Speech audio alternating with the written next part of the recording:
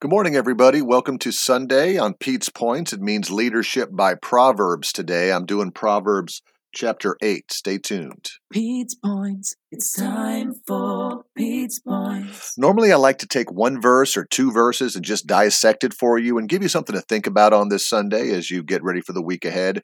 But I'm doing something different today because I really can't trim this down. It's 11 verses.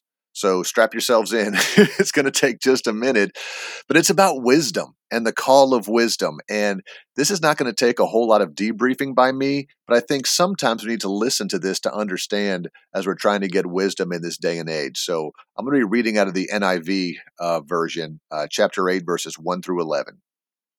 Does not wisdom call out?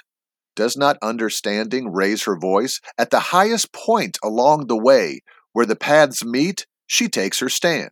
Beside the gate, leading into the city, at the entrance, she, whose wisdom, cries out, "To you, O people, I call out, I raise my voice to all mankind. You who are simple, gain prudence. You who are foolish, set your hearts on it.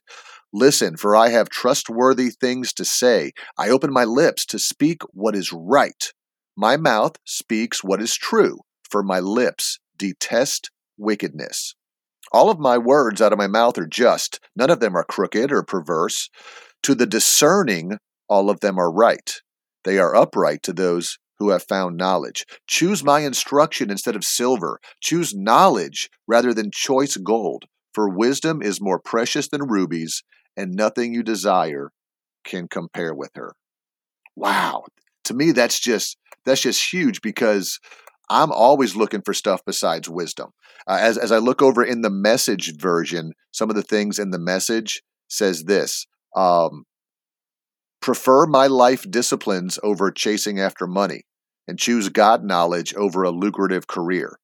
Wisdom is better than all the trappings of wealth. Nothing you could wish for holds a candle to her.